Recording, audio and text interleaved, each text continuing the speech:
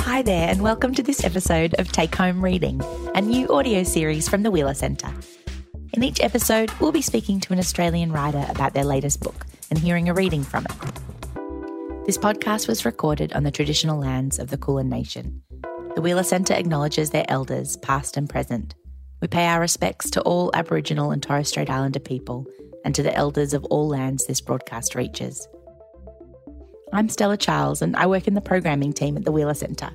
Usually I host our monthly reading series, The Next Big Thing, but since we haven't been able to gather together for a few months now, we thought we'd bring these readings to you instead. Today I'm talking to Imbi Neeme.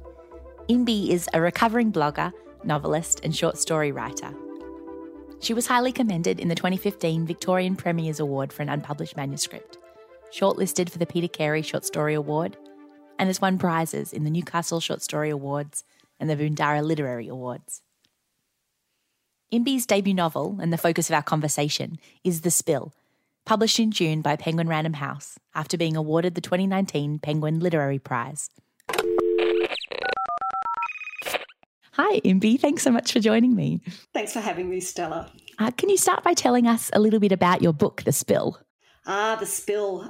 This is a great opportunity for me to trot out my elevator pitch, which I've given now approximately 10,000 times. But when people ask me, what is it about? I say, oh, here we go. And I always try to get people to pretend they're in an elevator. So, maybe do. Anyway, so that the elevator pitch is no two people ever experience or remember the same thing in the same way, especially when they're sisters. So at its heart, it's about two sisters who we meet in sort of the present day, although not 2020 present day. Their mother has just passed away and they are ostensibly estranged from each other. And at the heart of the novel is this accident that they were in when they were young girls, where their mother was driving, and there's a bit of a question mark about whether or not she was drunk at the time of the accident. And no one's particularly hurt in that accident, but the impact of it is felt for decades afterwards. And so, we explore more of these sisters' past, their shared and sometimes quite separate pasts, and over time we come to understand a little bit more of how they've become who they are. That's a great elevator pitch. Well done. Well, the very first line was the actual elevator pitch, because let's face it, I think if I talked for that long in an elevator, people would be pressing buttons to get out, let me out. But yes. So yes, that's what The Spill is about. The Spill won the 2019 Penguin Literary Prize. Congratulations. Thank you. You've been highly commended for the Victorian Premier's Unpublished Manuscript Awards in the past for a different manuscript. How important are these prizes for you in terms of motivating you to finish and share your work? So they're really important, and not only because they create a hard deadline for me, and that I find is really important to have something to work towards. I'm not good at kind of writing into a void. I'm a very kind of structured person. I'm an administrator by day, so that's my day job. And so I like to kind of to work within a very clear structure or schedule. But also, as a student at school and at university, I was a complete swot, and I always, striving for an A or an A plus. So prizes for me are like a way of getting an A as an adult, because really in adult life there are precious few A's. No one gives you report cards. So for me to win the Penguin Literary Prize was the biggest A I'd ever received, and such a huge thrill, and so unexpected, completely unexpected. So I still smile when I think about it. This novel, I can see why it won. It's really special. It strikes a real balance between the messiness and pain of everyday life, but it's also darkly funny. Your dialogue in particular, I think, really jumps off the page. How did you approach striking that balance, and how big a role did the dialogue play in fleshing out these really complex characters? Well, dialogue for me is everything. I'm a theatre brat, so I grew up in the theatre. I spent my youth like hanging out in rehearsal rooms while my dad and my mother and then my stepmother worked. And so I guess effectively, I went, my early drafts, I like play scripts, there's very little description. There's just a lot of dialogue. And I'm also one of those people who listens in on other people's conversations all the time and just love what I can glean from other people's conversations. So, yes, that's always my starting point is dialogue. And, yeah, it is that balance between the dark and the light. I feel like for me to have one without the other is, it's just I'm always looking for the moments of humour, even in the darkest of times. But also, even when I'm having a really great time, that sort of melancholy kind of can't help but bubble up to the surface. So I guess it's a reflection of how I live my life. The structure of the spill allows you to sort of explore this idea of memory that you touched on in the elevator pitch, and how our recollections of the same event often diverge, particularly in families. This book doesn't have a linear narrative. It's narrated from multiple first and third person perspectives. Was this a decision that you made really early on, or did it change over the course of drafting? It was a decision I made from the outset. I just really was fascinated in that gap between experience and memory, and particularly with that divergence, as you said, between family members. I mean, we all have those stories in our families that we tell, but, sometimes if you scratch away at those, you'll find that there's this whole other side to that story that everybody's kind of, is the amusing family anecdote, which is actually a really painful memory for someone. So, I really wanted to explore that. And initially, the whole book was actually written in the third person, and my beta readers were confused, maybe even angry. And they so I did work a lot on kind of by changing that sort of present day narrative to the first person to try and kind of help the reader. I do ask a lot of the reader, but I'm hoping that it pays off, because I think you do kind of really get a sense of how these two women have come to live their lives so separately from each other. They're frustrating characters. I'm not going to pretend, and I know that some readers are like, oh, I didn't like anyone in this book, but I do like these characters a lot, and I like to think that I've kind of been quite generous with them and given them some space to kind of be human, and all that entails, all the good and bad stuff. I mean, nobody is entirely likable. I mean, I have many unlikable parts to my personality. We won't list them here for your audience, but yeah, I think sort of this idea of likable characters is really problematic, because it really it's not. I don't think it's human to be likable all the time. No, I completely agree.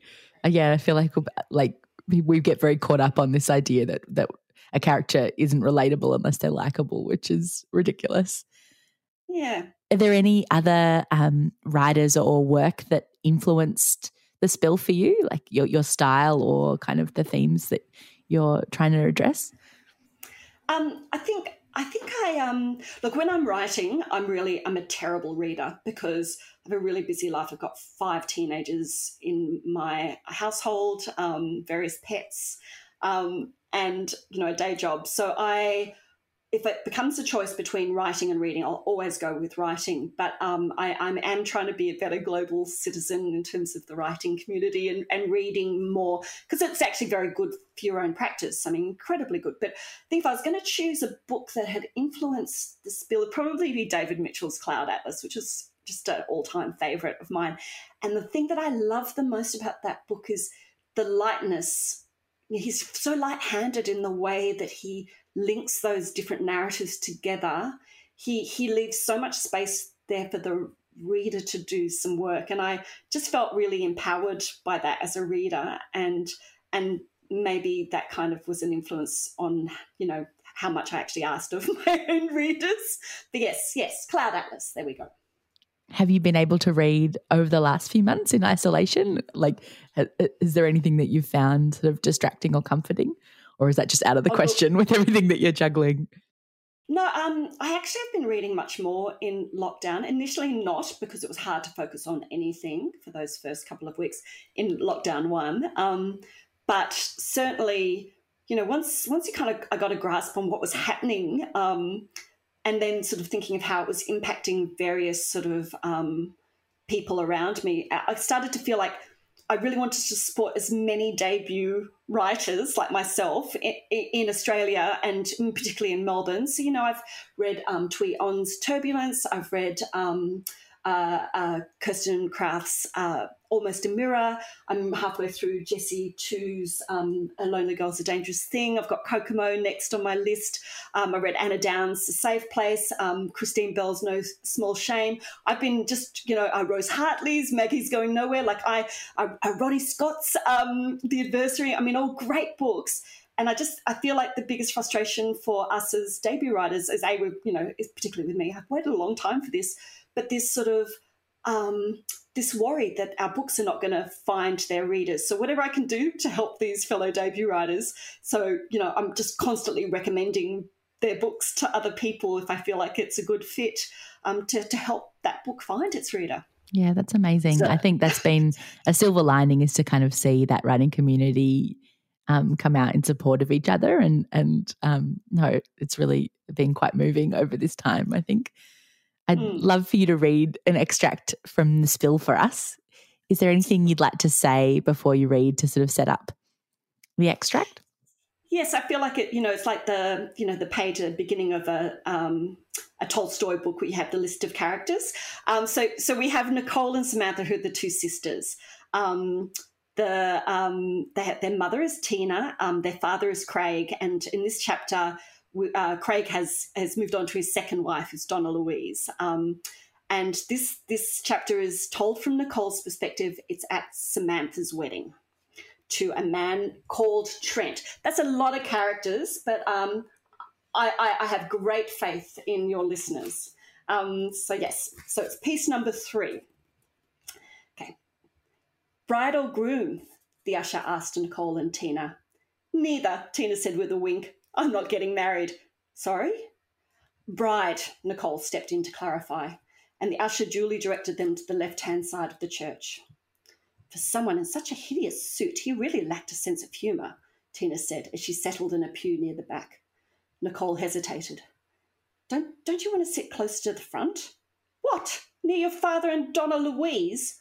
Fair enough, Nicole said, sitting next to her. As she did, she took care to smooth out the back of her Angel Hearts floral dress and adjust the Perfecto biker leather jacket she'd bought from Orphans.